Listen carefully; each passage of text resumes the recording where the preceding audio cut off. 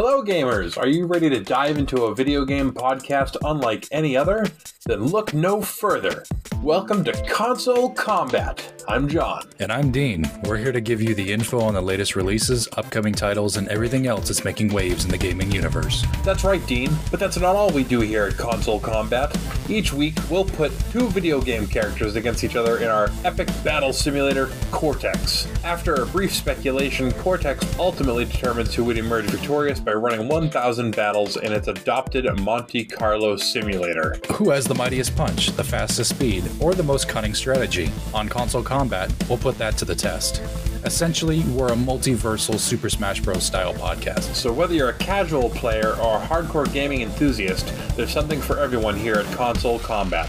So grab your controllers, strap in, and let's get ready for some action. Keep the confidence, damn it. I thought you DC guys were known for confidence. DC, damn confident. No, we're pretty emo, like Batman. Welcome to the Mad Trivia Podcast.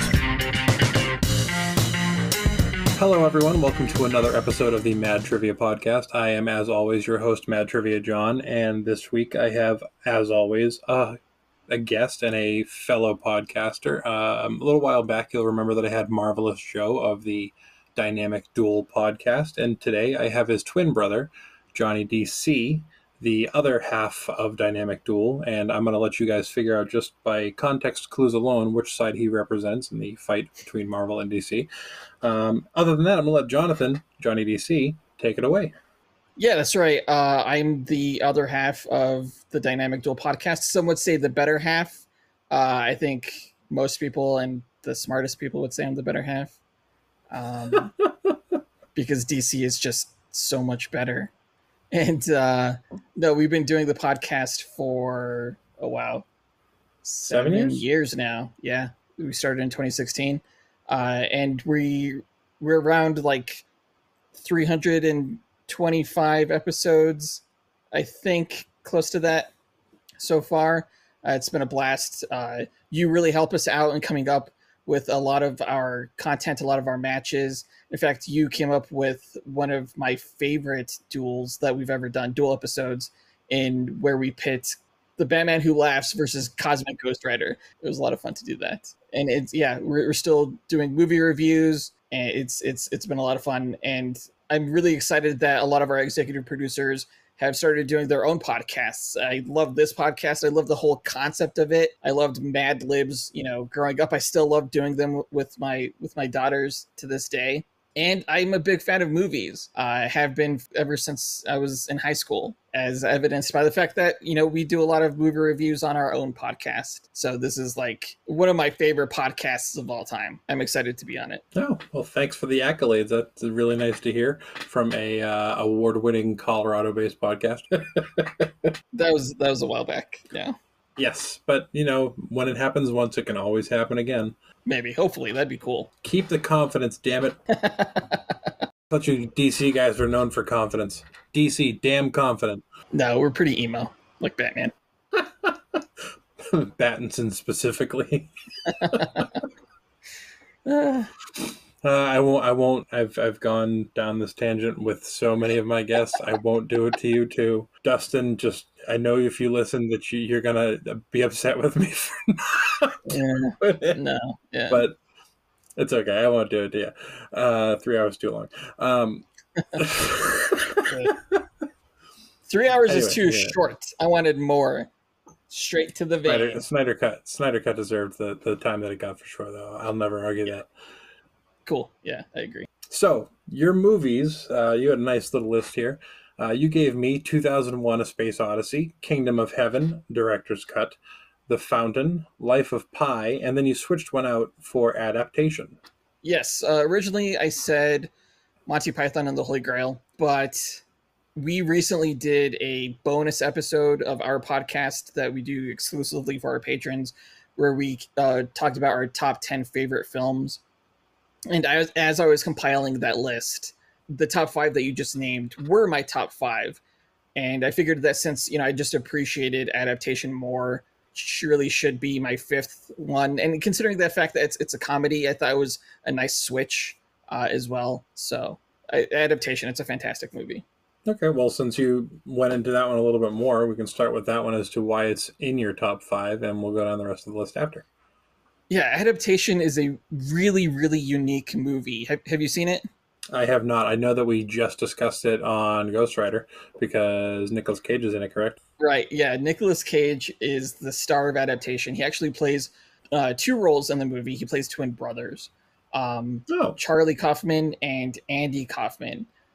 Charlie Kaufman is a famous screenwriter. He wrote Eternal Sunshine of the Spotless Mind. When he wrote this movie, he actually wrote himself as a character in it that's played by Nicolas Cage. He also wrote a fictional twin brother of him named Andy. And interestingly enough, when Charlie was nominated for an Academy Award for this film, so is his brother, because Andy Kaufman is also credited with the screenplay, even though he doesn't exist. So that's an interesting bit of trivia for there. Hopefully I didn't ruin that, if that's one of the trivia questions, if this is the movie we're going to be doing trivia on. But I love this movie because it's, like I mentioned, so unbelievably unique. It's a story about a guy writing a screenplay about a book about orchids, and just how that story unfolds and where it ends up at the very end is hilarious and shocking and moving and everything that great cinema should be. It's a fantastic movie. I know, yeah, it's just fantastic. It's anyone who hasn't seen it, definitely recommend it. As with any film on this list, I'd like to think that my list isn't quite conventional. It's not films that maybe a lot of people have seen. I sort of pride myself on that because I think there are a lot of great movies out there that, never really gained popular appeal, but that people would still enjoy if they knew about them. Adaptation is definitely one of those movies. okay. I mean, it's Nicolas Cage, so it's definitely warranting a check out just in that alone. It's twice the Nicolas Cage. So it's either for to just call back to a conversation we were having earlier, you either really love that movie or you really hate that movie. This is the one. This is one of those movies that make me really, really love Nicolas Cage as an actor. Now, did you see The Unbearable Weight of Massive Talent? I did. Isn't it fantastic? It is a fantastic movie. Yeah, I agree. It's this film and that film adaptation and The Unbearable Weight of Massive Talent that I think are his 2 best films, I would say. That's bold. Very bold. I stand by it. Fair. I mean, I would probably always stick my neck out for Face Off as one of his best. Yeah, I mean, a lot of people will go to his action films like Con Air, Face Off. No, I think he's a much better dramatic actor than he is an action star, personally. I mean, yeah, that's fair. That's just my taste in movies as well.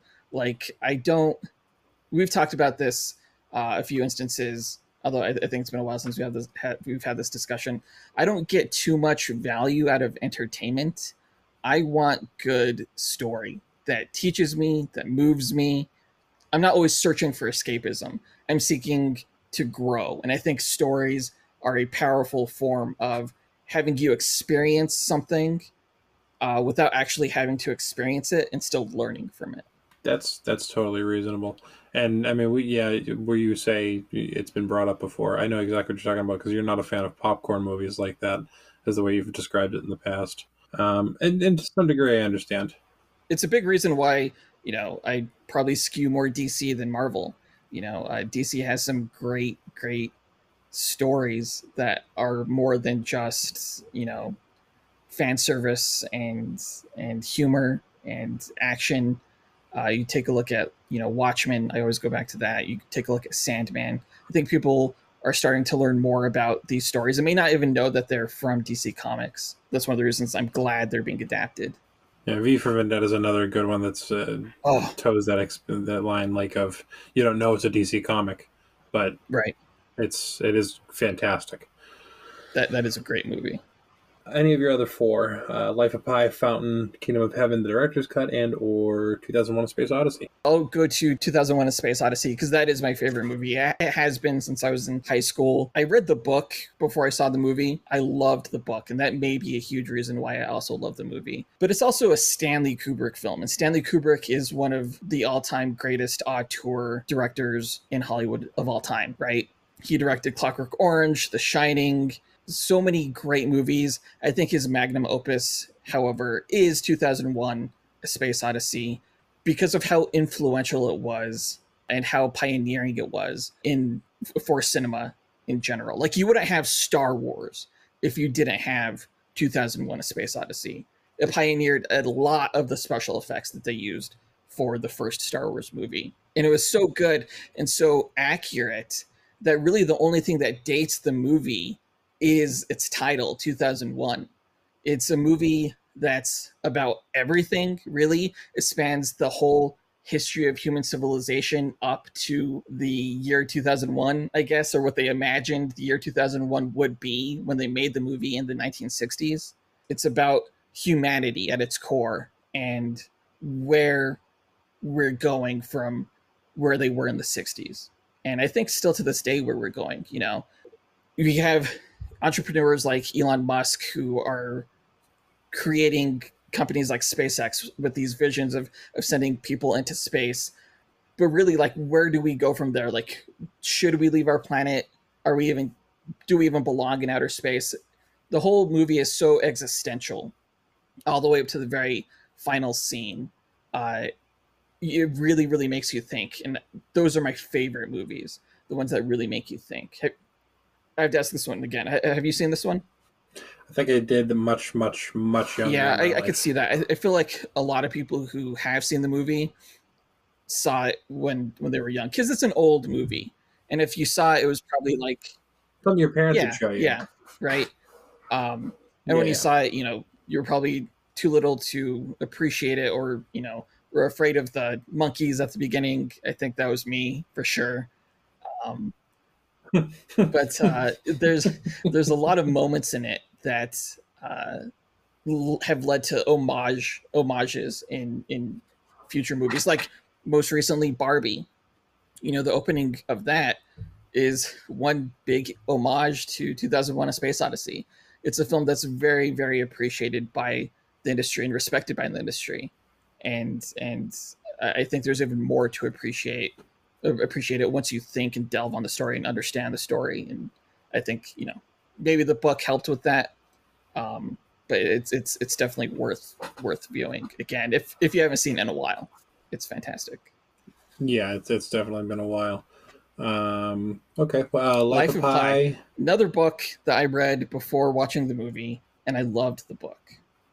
I loved the book a lot. The whole gist of the book is that it was a story that would make you believe in God. And the whole concept of believing in God is something that has affected humankind since the dawn of civilization, since, you know, we were able to write and think. It's a fascinating concept, God, the notion of God. And so to have a story that makes you believe in that, or posit that it will make you believe in that, is right away, like, I'm interested in hearing what this story has to say. And it's a surprisingly intimate story, as it should be, considering most of the story revolves around one man named Pi adrift on the ocean at sea with his pet tiger, and just that's still wild. Yeah. Are you familiar with this story? I know the story a little bit. Yeah.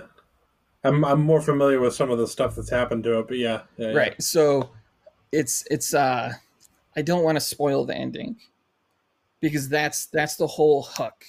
The whole story is this build up to the very end, to this one line.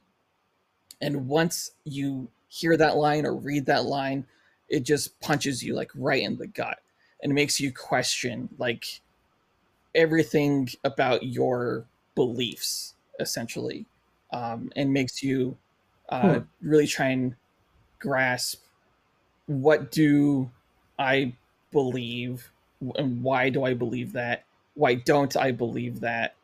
It's fascinating, and few stories can really grab you in that way. I can't think of another one. That's probably why I like this movie, the story. I like the movie specifically also because I thought it was just gorgeous. Ang Lee is one of my favorite directors. He also directed films like Brokeback Mountain. He directed the infamous 2003 Hulk film. That's probably what a lot of people know him from. A lot of people hated that movie. Those people are all wrong. That was a great movie, in my opinion. But no, he's done a lot of great films, and I think this is his best one. If I'm being honest, like Life of Pi is, he just brought such a great vision to the story. He envisioned a better movie than what was going on in my head as I was reading the book, and I think that's rare. I think most people say that the book is better, and I think it's hard for me to say whether or not the book or the movie was better in this case, because I really like the movie, and I think he did a fantastic job with it. I mean, it's very, very seldom you get a good movie adaptation of a book that is faithful and well done. Exactly. I mean, there's so many good examples of Fight Club with your brother was a good example. Yeah. Same thing. Very well adapted film. Yeah, Fight Club. And then you got the Harry Potter series. Total opposite. Oh, really? You like the books more? It's not like the books. They're not the same. It's not even close. Yeah, I mean, that could be disappointing. I sometimes will get disappointed with comic book movies, when we're doing reviews of them for the Dynamic Duel podcast, and just thinking like, oh, if they would have just stuck with the comics, this could have been better, But no, when filmmakers are true lovers of the source material in the way that I think Ang Lee was for Life of Pi, I think it really, really shows. Yeah. I mean, you can always tell that. Like, it definitely makes the director very much a long-term name when they can do stuff like that, and it makes it... Yeah, like, you take a look at Peter Jackson. Yeah. I'm not sure. I've never read the Lord of the Rings books, but I know a lot of people who have. My wife read The Hobbit when she was younger. Yeah. She loves those movies, I think in part because you can really see that he was passionate about the source material. You said that she read it when she was younger, and she just finished reading it because it takes that fucking long to read that book. The Hobbit? I thought that was like the shortest one. They're all so long, and just... the books are so big, and the words are so small. Yeah. I can't... Those ones are tough. I tried reading one of them, and it was... Plus some of the words... Yeah, I could see that. It's tough. Yeah. It's tough. Let's check into Kingdom of Heaven, the director's cut. So this one is an interesting one, I think, because most people will probably look at the film Kingdom of Heaven, if they've seen it before, with, I don't want to say disgust, but just a dislike of the film. The movie was critically panned when it first came out in theaters because you sort of have a whole, like, Zack Snyder's Justice League situation going on with this movie. Ridley Scott, who many of you may know, he was the director of, Gladiator, Alien, he did Matchstick Man. He's done so many great movies, but he's always wanted to do a movie about the Crusades. And this was his opportunity to do that. He had a fantastic screenwriter for this movie with William Monahan, who also wrote The Departed, which was also a fantastic movie. He actually won the Academy Award, I think, the year before Kingdom of Heaven came out, if I'm not mistaken. I could be wrong in that. But yeah, fantastic writer. And he wrote like a 300-page script about the Crusades. And it scared the shit out of everyone who was making the film. But Ridley Scott had the balls to make this long-ass movie. This epic saga about the story of how the final Christian crusaders fought against the Muslims for Jerusalem and how they lost control of it. It's a story about what it means to be a man, what it means to be a good man. And in a way, it's very reminiscent and very eye-opening as to how modern today conflicts were still there, hundreds of years ago, and how everything has really not changed too much. So when Ridley Scott made this movie, the studio was like, this movie is way too long. It's like 3+ hours. We're going to cut it and we're going to release it in theaters so that we could have more screenings of it to make more money from it. Well, it turns out when you cut like an hour from a movie, you miss a lot of the connective story, a lot of the flow of the story that makes the story make sense. So people hated it. When I finally saw the director's cut of it, it instantly became one of my favorite movies. I just love epic sagas, like Ten Commandments, like Kingdom of Heaven. It has a surprise cameo in this movie, who plays the last king of Jerusalem, who's like this, the last king of Jerusalem was stricken with leprosy. And the actor who played the role wanted to go uncredited because he just wanted the performance to ring true instead of, people like, oh, that's that actor playing that role. And I think it was a great decision because it was one of the most memorable characters from the movie. I think he wears the silver mask over his face, and he's just like wrapped in bandages. His voice is so great. I compared it right when I saw it, when I was leaving the theater, to like, damn, his voice is like as good for that character as like James Earl Jones was for Darth Vader. It was like that intriguing and that impactful, I think. It's a long movie. If anyone hasn't seen it, and does choose to watch it, make sure it's the director's cut, because that's the only good version. And the same can be said about Batman v Superman, and Justice League, and probably Batman Forever. Yeah, that's fair. I've heard stories that that's probably the case. Schumacher cut needs to come out. Everyone wants to see the Schumacher cut. Let's make it happen. Right. You guys did Snyder, now do Schumacher. Please, thank you. Kilmer deserves to have his time to shine that he didn't get back in the 90s. It's hard. It's hard for audiences to sit that long through a movie. Not for me. Like, I love binge watching hours of like Netflix seasons. Like, I'd rather do that than watch like an hour each week. I just want it all at once. Not that Netflix has that release schedule, but other platforms do, like, Hulu, HBO Max, and stuff like that. I love watching a long story unfold. It's probably why I like movies like Zack Snyder's Justice League, why I liked the Batman. I don't have trouble sitting there. I have excellent bladder control, apparently. In my advanced years, I'm starting to lose the ability to maintain bladder control. Even though you're older than me. Yeah, I was going to say. My ancient body is failing me. Here's the trick. Don't drink water. Use the story as your sustenance. That's what I do. Real hydration. Imagination. There you go. I mean, at least to kidney stones, which is probably too much information, but it's worth it. No, it's not. It sucks. Kidney stones are worth it. Guys, don't sacrifice water for movies. Kidney stones are awful. Sometimes require invasive surgery. Yeah, unfortunately. Fuck, yeah. Yeah, thankfully I've never had one. Despite my very overwhelming consumption throughout life, I've never had a kidney stone. Knock on wood. I would not wish it upon my worst enemy. So I've heard. And all this talking about kidney stones, let's talk about The Fountain.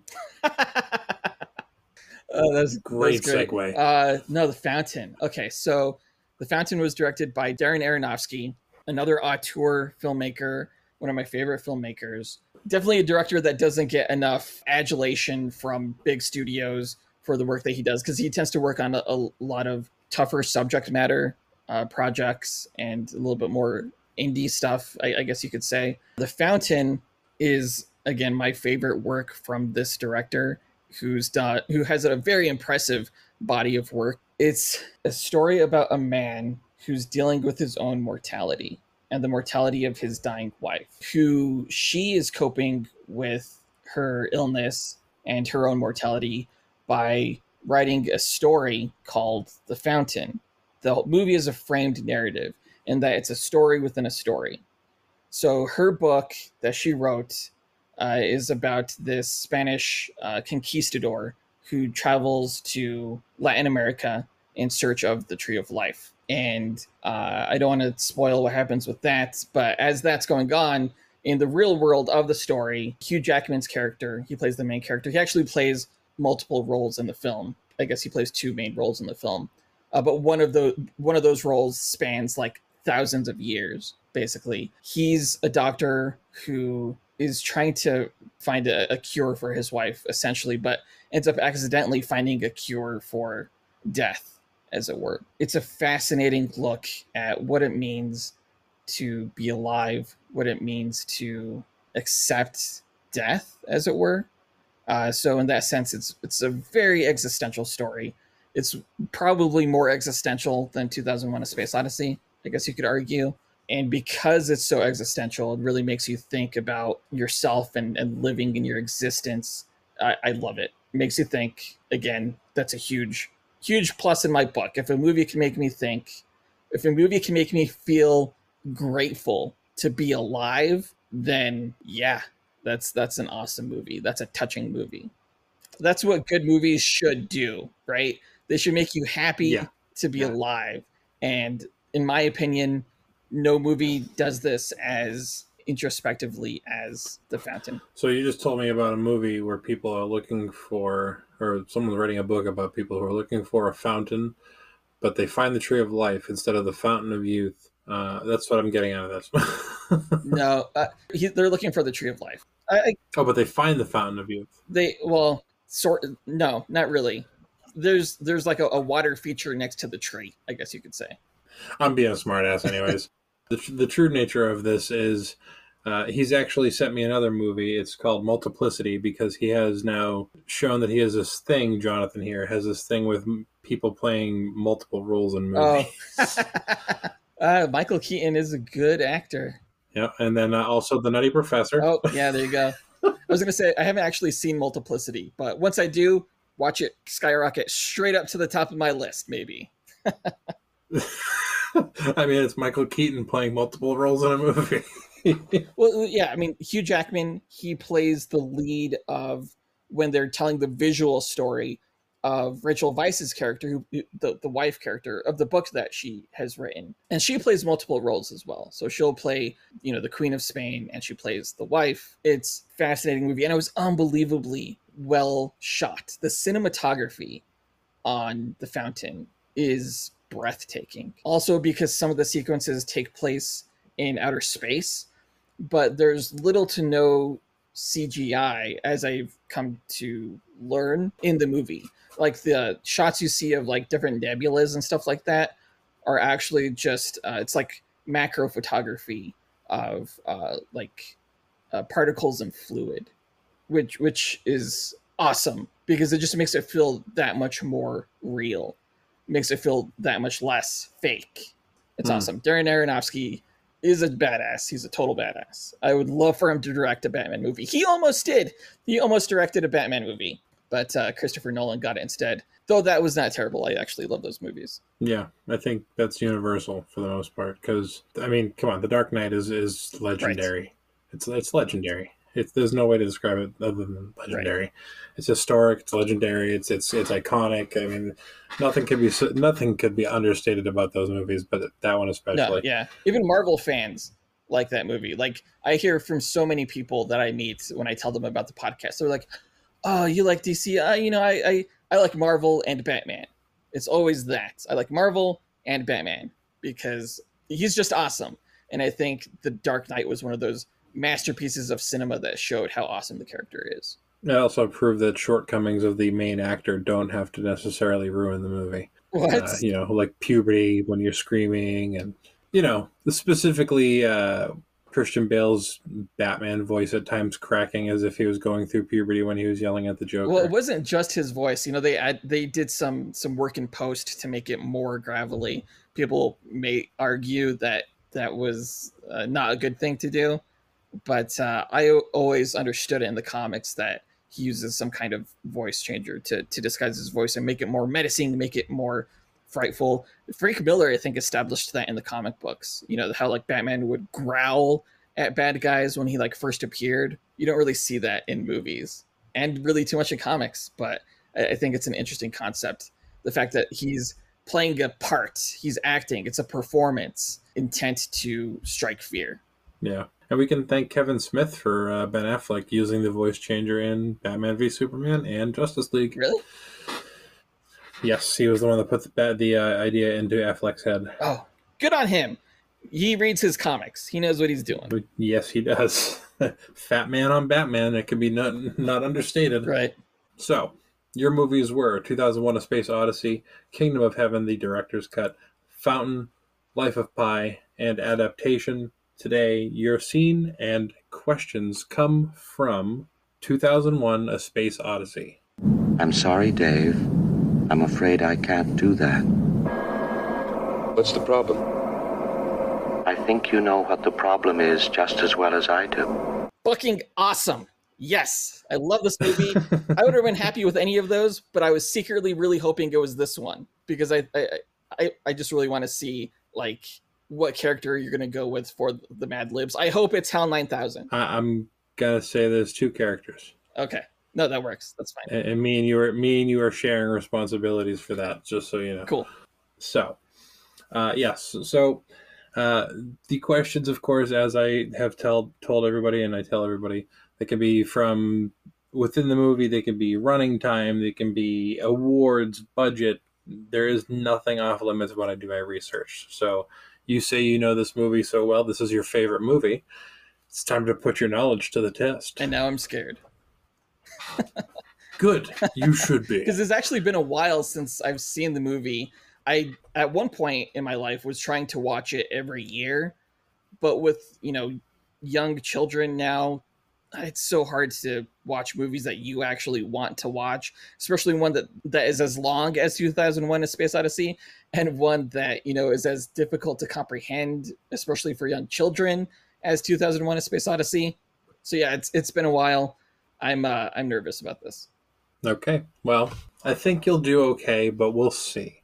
I do have a fair amount of faith in you as a legitimate movie critic. By the way, accredited Rotten Tomatoes critics over there at Dynamic Duel. Humble brag on the part of acquaintanceship. Thank you. All right, so let's get into it here. Question number 1. The film has a runtime of 139 minutes, in which there are multiple instances of lengthy periods of no dialogue.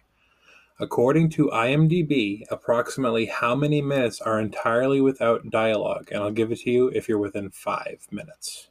Ooh, okay. What was the total runtime of the film again? Total runtime is 139 minutes.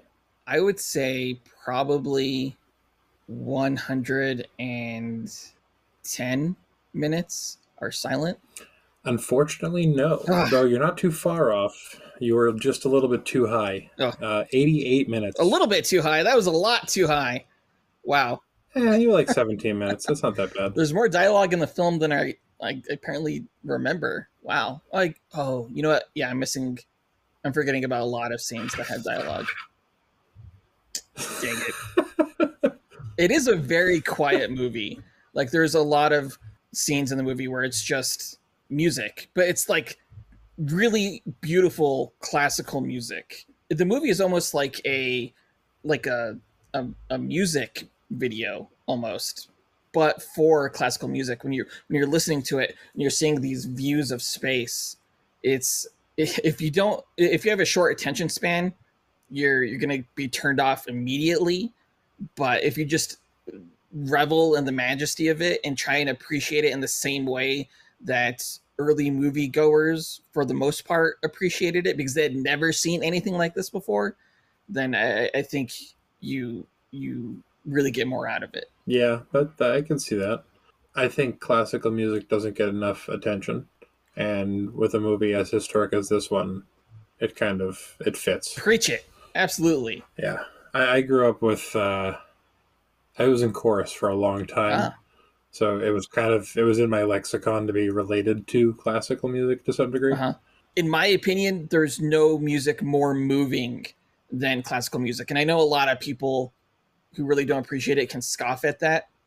But to me, if I'm just looking outside the window, as I'm driving through it, I love listening to classical music. It almost feels like a score or a soundtrack for life.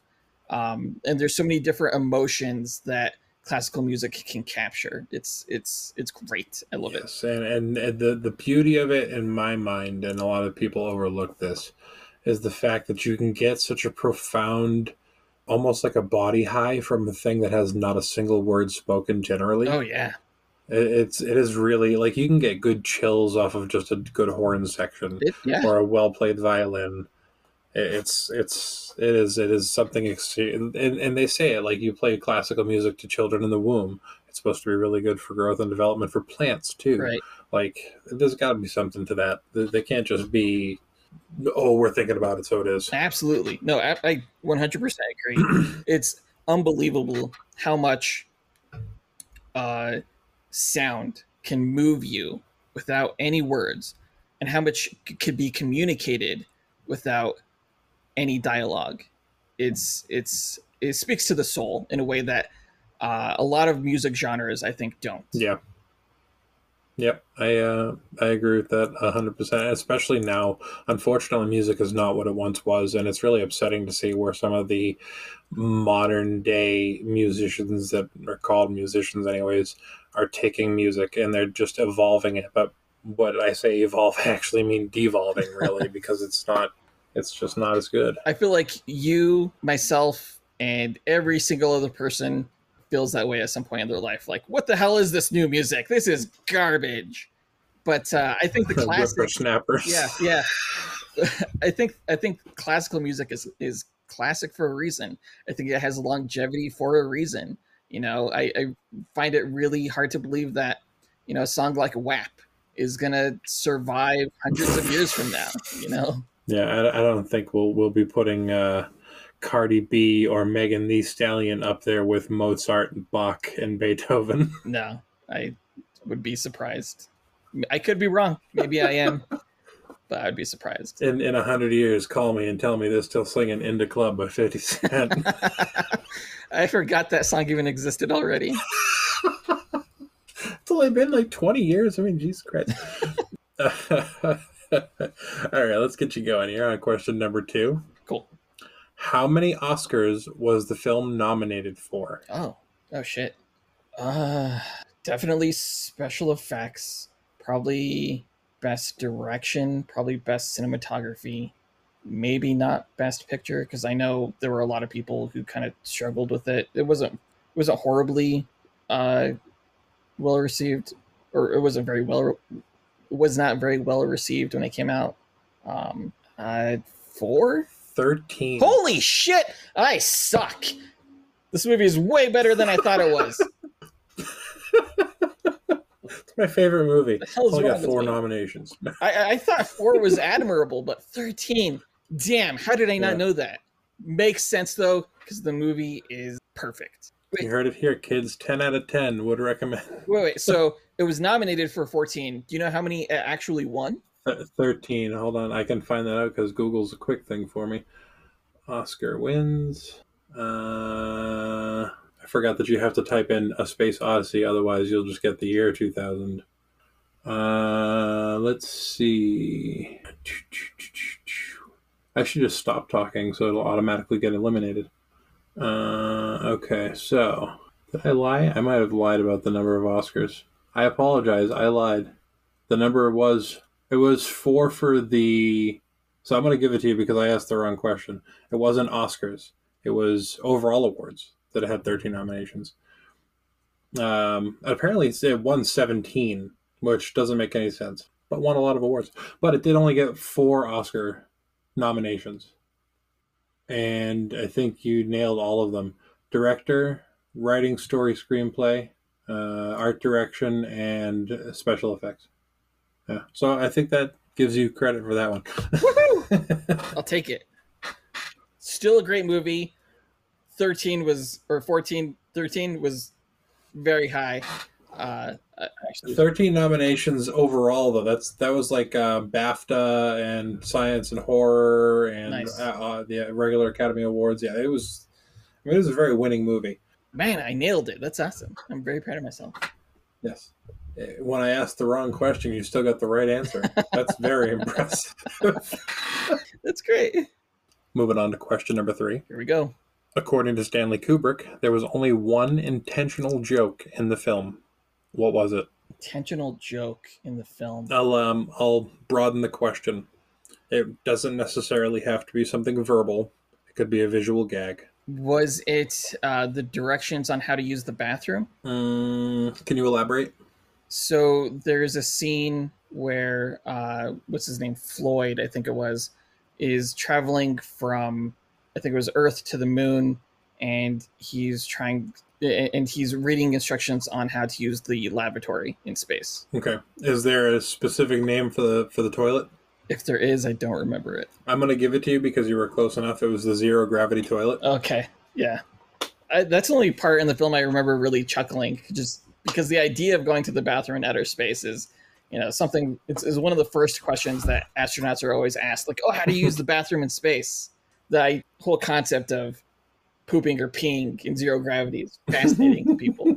So, yeah, just particles of poo and pee everywhere. Exactly.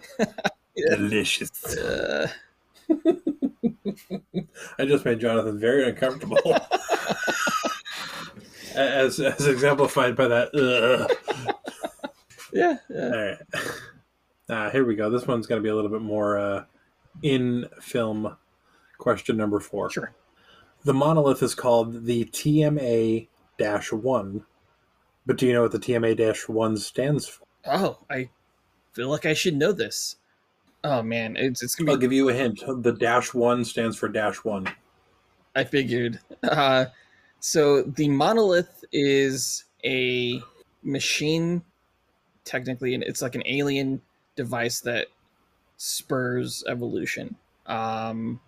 TMA, could it possibly just mean Tell you, I'll give you one letter. Pick one letter. I'll give you the word for it. A? Anomaly. Oh fuck. The monolith anomaly? That's actually pretty clever. I don't know.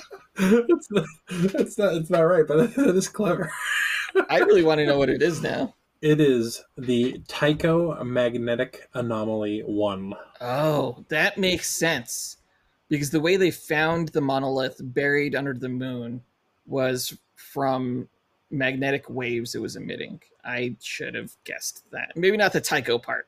I would have said like the magnetic anomaly. But no, that's right, because it also makes sense because it was found in the crater Tycho. Gosh, dang it. You can swear. It's okay. Fuck. Shit. Great. That's great. Every other swear. It's great to know that. Question number 5. This one's up your alley. Let's see how well you do. How many special effects shots are in the film? Keeping in mind that Star Wars Episode 6. 6? Yes. No. Sorry. Episode 4 has 350. New Hope. 350. I'll give it to you if you're within 5. What counts as a special effects shot? I would assume anything that requires effect. Visual editing, etc. Jeez, I feel like the whole movie's a special effect then. Okay, so there's shots of space, there's monkey shots, there's like swirling vortex shots. Star Wars is 300, you said. 350. 350. I wonder if this has more. I'm going to go with... Well, before you jump down that rabbit hole, remember that Star Wars came out, 10 years or so after A Space Odyssey? Yeah. But I mean, 2001 A Space Odyssey is also longer, True, but what was less available 10 years prior? Lightsaber, holograms. Well, everything really. I mean, all the technology was less advanced by a decade. Okay, I feel like you're telling me that it's less than Star Wars. Which... I'm not hinting at anything, but I'm less inclined to give you more hints. All right. Let's go with 250. 205. Did I say 250 because I meant 205? 205. I don't know. Yeah. So I'm. We'll just call you dyslexic. Yeah, exactly. There it is. I can't help it. Verbally dyslexic. I gotcha. So that makes me 2 and 2. Is that right? 2 and 3. 2 and 3. 2 and 3. Wait, so I've gotten 2 correct? You got 2 right. Oh, 2 right. Okay. Fuck. Yes. Okay. Yes. I gotta make sure that I don't. No, because I got the Academy Awards. 4 nominations and the toilet. Oh, that was it? Okay. Yeah. Sorry, the monolith anomaly didn't work for you. That's right. That was the one I was forgetting. Okay. Okay, this one's behind the scenes 2-part question. Before 2001: A Space Odyssey acquired its final title, it had an alternate title. Actually, it had two alternate titles. One was a joke and one was serious. What was the original serious title, and what was the alternate joke title? I have no idea.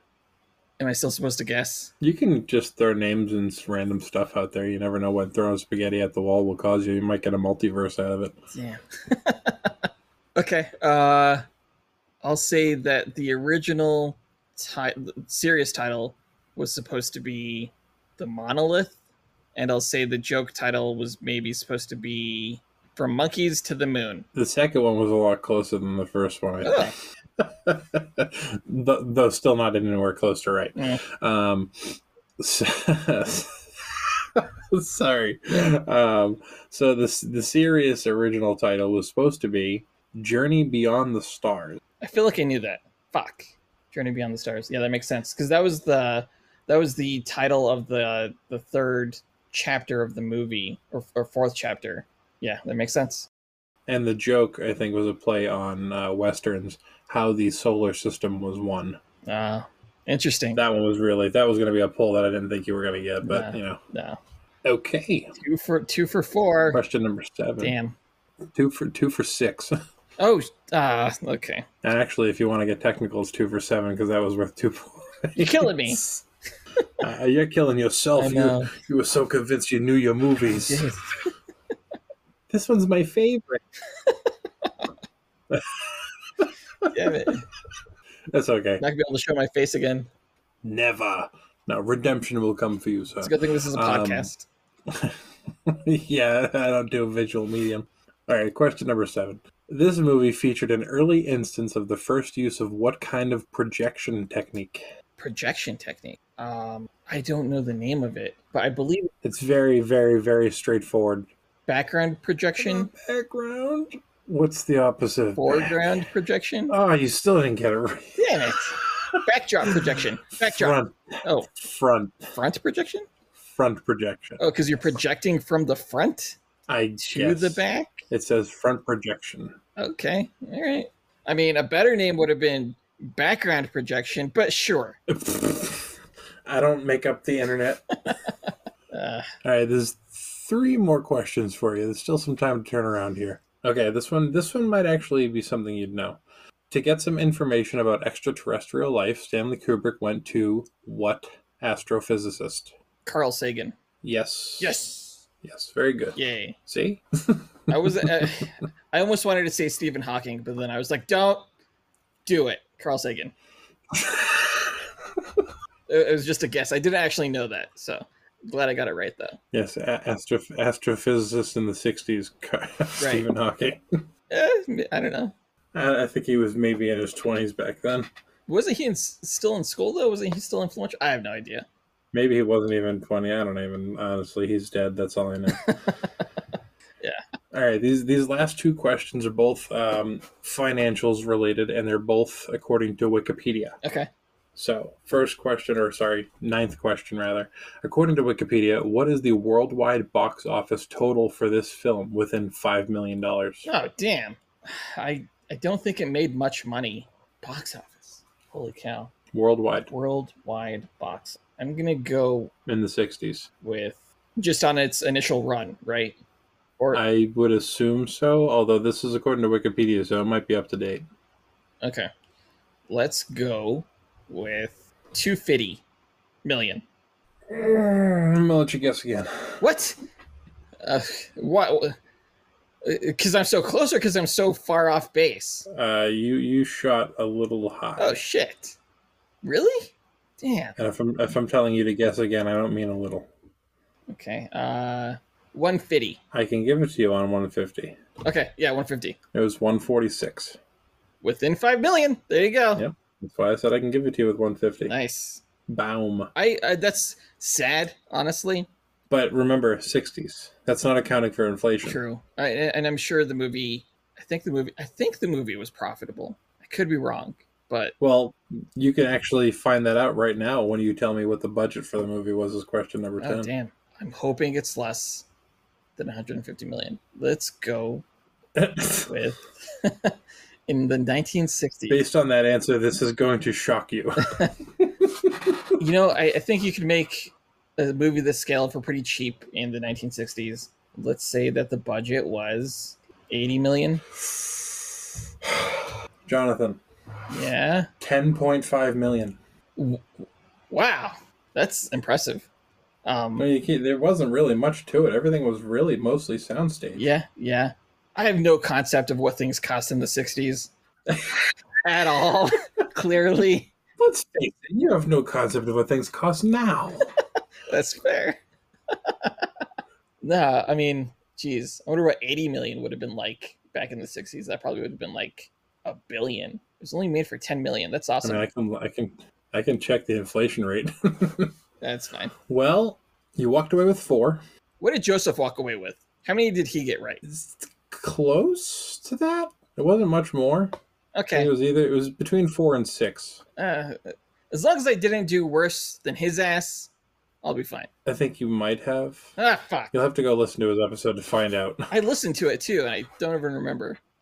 Well, how many did you know about Fight Club? 0. Yeah, I didn't know much more than him. I mean, Okay. I liked that movie too. I read the book before he did. Not that the questions were so much based on the book, but yeah, no. No, they really weren't. They were all about the movie. Except for the one aspect of the fact that it was about a book and I asked that question. I just like to say that I was a bigger fan of the movie than he was. And we're just gonna say that he also got 4 out of 10 right. Then I won't feel bad about myself. That works. Yeah. That works. Sips green cup of tea sideways, almost identical to Kermit. It's my Green Lantern mug. Oh. Yeah. Looks like a tiki torch kind of thing. It is, yeah. Yeah, it's like a tiki cup. The scene that me and you are going to be mad-libbing is the scene where Dave and Hal are talking about psychological profiles. You're going to be starting off as Hal. Please feel free to try to do a very good Hal impression. Sure, yeah. And I will probably fail miserably at doing my best Dave. So, Jonathan, whenever you are ready, take it away. By the way, do you mind if I ask you a moist question? No, not at all. Well, forgive me for being so chunky, but during the past few jiffies, I've wondered if you might be having some second thoughts about the flap. How do you squirt? Well, it's rather pubic to curdle. Perhaps I'm just projecting my own panties about it. I know I've never completely freed myself of the orifice that there are some extremely viscous things about this flap. I'm sure you'll agree there's some fetus in what I say. Well, I don't know.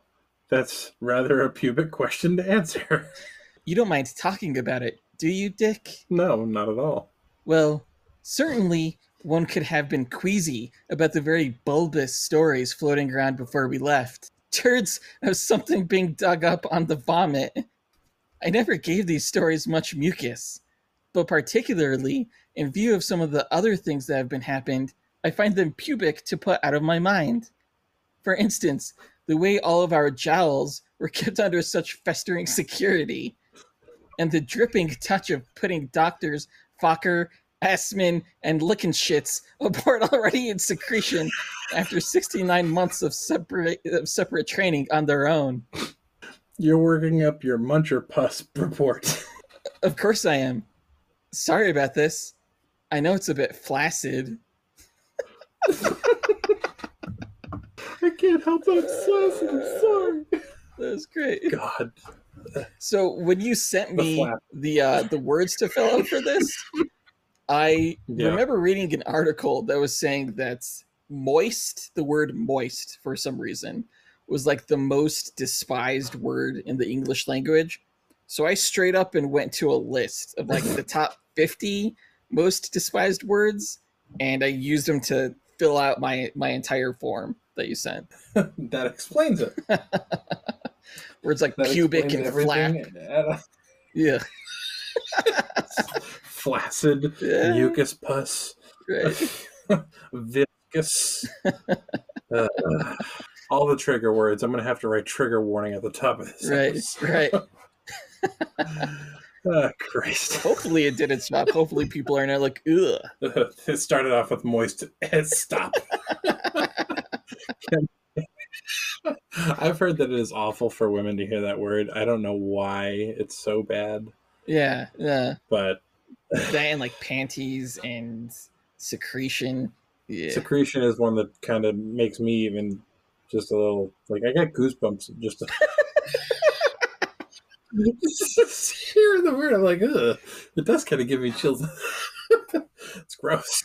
I can't tell you how long it took me to come up with the last names that I was intended to fill out. Lickin' Shits was. I'm just glad you didn't figure it out. Lickin' Shits was my favorite. Yeah, well, yeah. Fokker was great too, though. Yeah. Even if it wasn't original. No, not at all. Well, it was fun. Yes, of course. I love doing the Mad Libs. I would love for you to tell everyone where they can find you and the podcast. Well, you can find the podcast anywhere you listen to podcasts, whether it's Apple Podcasts or Spotify, freaking Alexa. Just ask. Basically, if you ask like Siri or Alexa to play the Dynamic Duel podcast, you should be able to find us. Social media-wise, we are also mostly on Instagram. We do a little bit of Twitter. We're not really heavily involved there. Not so much Facebook as well. Instagram. If you want to contact us, definitely do so through there. And of course, we have our Patreon, of which John is a member, and of which we have the most interaction with our audience. Yep. And there's 5 tiers on the Patreon right now? 4. Yeah. The lowest one is only $2, and that's that's the easiest way to get access to our Discord, which is a blast. I love chatting with you guys on the regs about movie news and just life and stuff, and it's a constant debate. It's fun. Yeah, usually with Miggy. Yeah, Miggy and Dustin. Yeah, those are the 2 great debaters. One day we're going to get them together and just put them in a room and see who lives and who dies. I don't want Dustin to die, but I'll be rooting for Miggy. Gee, I wonder if there's any professional bias in there. Jeez. Miggy up against anyone. I'm choosing Miggy. Well, I'll give all credit where it's due. Mickey definitely has a level of knowledge that is above most other people on the Discord. Well, he reads when it comes to comics. Reads a lot of comics. Yeah, when it comes to comic book knowledge, he's great. Yeah, him and Dustin, I think, are the 2 top shelves. There's quite a few other comic book readers on there, but it's always fun to see them get excited about things, because I know it's hard for me to keep up with a lot of current comic book runs, so I sort of vicariously experience some of those stories through them, and it's a blast. I love the Discord. I love the community that we've managed to set up there. Yep, you live vicariously through them and their comic reading, and I get belittled for not reading enough comics. You need to read comics. They're great. They're not just kid stuff. I do audiobooks, and I do listen to the comics in audio format, so I do take them in some capacity. I actually I made my way through the MCU book that came out. Oh, really? The Reign of Marvel. Oh, god damn good read. Nice. That's cool. Or listen. Yeah, audio is, I feel like it's the future. The way podcasts have taken off, I think there's going to be a lot more audio dramas that come out. At least I hope there are, because it's so much easier to listen to something as you're just going about life. You can wash the dishes and listen to something. You could drive and listen to something. You can't really read and drive, hopefully. I mean, some people will still do it. Nah, that's not good. I mean, and you mentioning audio dramas, you just reminded me. Have you heard that they do The Riddler? Yes, I have. That's cool. The first 2 episodes came out. It's really good. I haven't listened to it yet, but I will be. You can find me on my socials at the Mad Trivia Podcast on Instagram, which is going to be, just like you guys, the primary place to find my show, because Twitter sucks so much that they actually just ended it with X now. So you just got to say X, because it sucks. X. With so many X's. So bad. And Facebook also sucks. I agree. And yeah, so Instagram and on TikTok at the Mad Trivia Podcast is where you'll also find me. TikTok is a pretty solid one too. You guys should get on there if you're not on there yet. We are not on there yet. Great place to upload clips. Yes. For sure. So, Jonathan, thank you for finally coming on after about 9 months of trying. Yeah, no. Thanks for having me. It was a lot of fun. I knew it would be, just listening to everyone else have fun with their episodes. So yeah, it was great. Thank you again, Jonathan, and thank you all listeners for once again listening to the Mad Trivia Podcast, and I will catch you all next time. Until then, not up, and away, true believers, but stay mad. Stay mad. Nice. I know that's cold. I don't know much about Stephen Hawking other than he was wheelchair bound. But, he's dead. Who cares? MD. Something. That was pretty cold.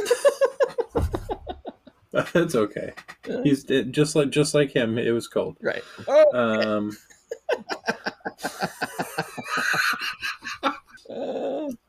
Dark humor for days. That must be from the DC universe. That's right.